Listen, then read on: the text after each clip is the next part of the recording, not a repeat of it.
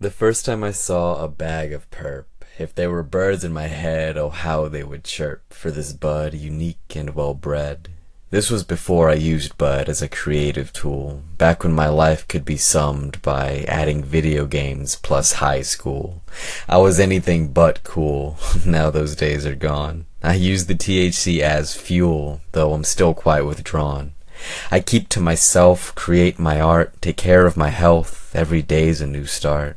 Every strain has a place in my heart, each with its particular effect. If you use the bud, be smart, treat it with proper respect.